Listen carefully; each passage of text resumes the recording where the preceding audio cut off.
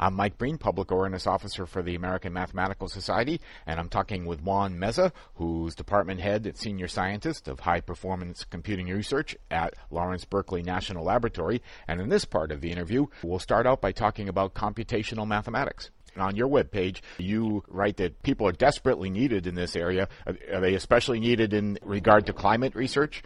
Well, what I like to tell the folks that I talk to, and particularly the students, is that right now computational mathematics is a field that you could use in almost any application of science. Certainly the last 2-3 years I've been extremely interested in climate change, so I try to push forward some of the areas where I think young mathematicians might want to become involved.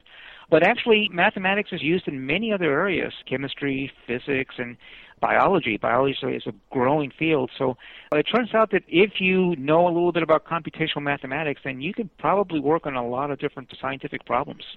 When you have these outreach activities, is there one thing that strikes you when you talk to people about mathematics?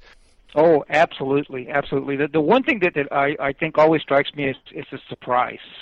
As I start talking to some of the folks, especially non-mathematicians, although I'll have to admit, even mathematicians are surprised at how many different uses there are for some of the mathematics that we know, and also how exciting the field is and how rapidly changing it is.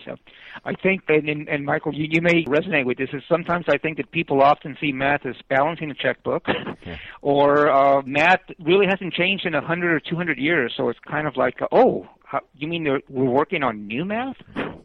And that might be because the math that they saw in school was invented a long time ago, and they're really in school. The way curriculum is, you don't have a lot of time to talk about other things, the new things, you might say. That's exactly right. I mean, I'm a parent of two teenage kids that are in high school, and a lot of the math that they see there, I think, is exactly the same math that you and I probably saw when we were in high school. It's not much different. Do you have any advice to young people or young mathematicians? Well, yeah. So what I usually try to tell the students is that it's a good idea to at least be acquainted with one or two science fields. I think it's very, very instructive to try to understand at least the language or how some of the different fields think, because sometimes it is slightly different than mathematics, and just becoming acquainted with the way that those fields work, I think is very instructive. I, of course, always tell them that they should learn as much about computers as they can, because that's one of the changes that I'm seeing in so many fields is just the ever greater use of computers to do even just normal activities that we wouldn't have used them for, say, 20 years ago. And then the last thing I try to tell them is that it's really important to learn how to work in teams. You need to be able to communicate with other people. You need to be able to understand how a big project is put together and what part or what role a mathematician can play. Almost all of the projects that I see now, say at the national labs and industry, and it's even working its way down into universities, is that many of these new, really exciting scientific challenges are really a team effort.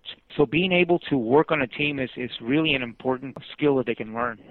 Which brings up another misconception that people might have. A lot of people do envision, mathematicians just working by themselves with maybe a pencil and a pad of paper, all alone. That's exactly right. That's exactly right. And I think, at least from my experience in the last 25 years or so, that's probably couldn't be further from the truth. Mm-hmm. Is there anything you'd like to add? Well, let's see. So I was thinking that one thing that I think I just wanted to emphasize is that this really is an exciting, almost unique time in history for mathematics. There's an incredible number of challenges. Climate change, I think, is one, of course, the one that's going to affect us the most, but there are other places also where just an incredible number of opportunities for mathematics.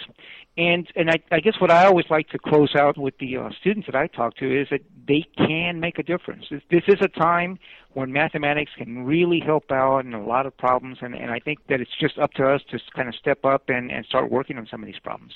Is there any one thing that you think people could do or should do to help with climate change? Well, there's many different things. Are you speaking from the mathematics side or just from the everyday life? Yeah, how about just from the everyday life? Well, I think everyday life, it's one of the things that I think is very important is just be a little bit more observant of exactly how much energy we do use. There's actually devices you can buy that you can plug into your outlet and then measure the amount of energy that's being used by even, simple things like your refrigerator, your TV, your computer at home. And once you know how much energy is actually going into it, then you can actually take steps to try to cut down on some of the energy use. course, mass transit is always good if that's around and available. But I think most of it is just being aware of your effect and your energy use. I think a lot of people want to be able to do something. It's very difficult sometimes to understand what to do. Well, Juan, thank you very much. That's Juan Meza, who's Department Head and Senior Scientist, High Performance Computing Research at Lawrence Berkeley National Laboratory. Juan, thanks again. And thank you for having me.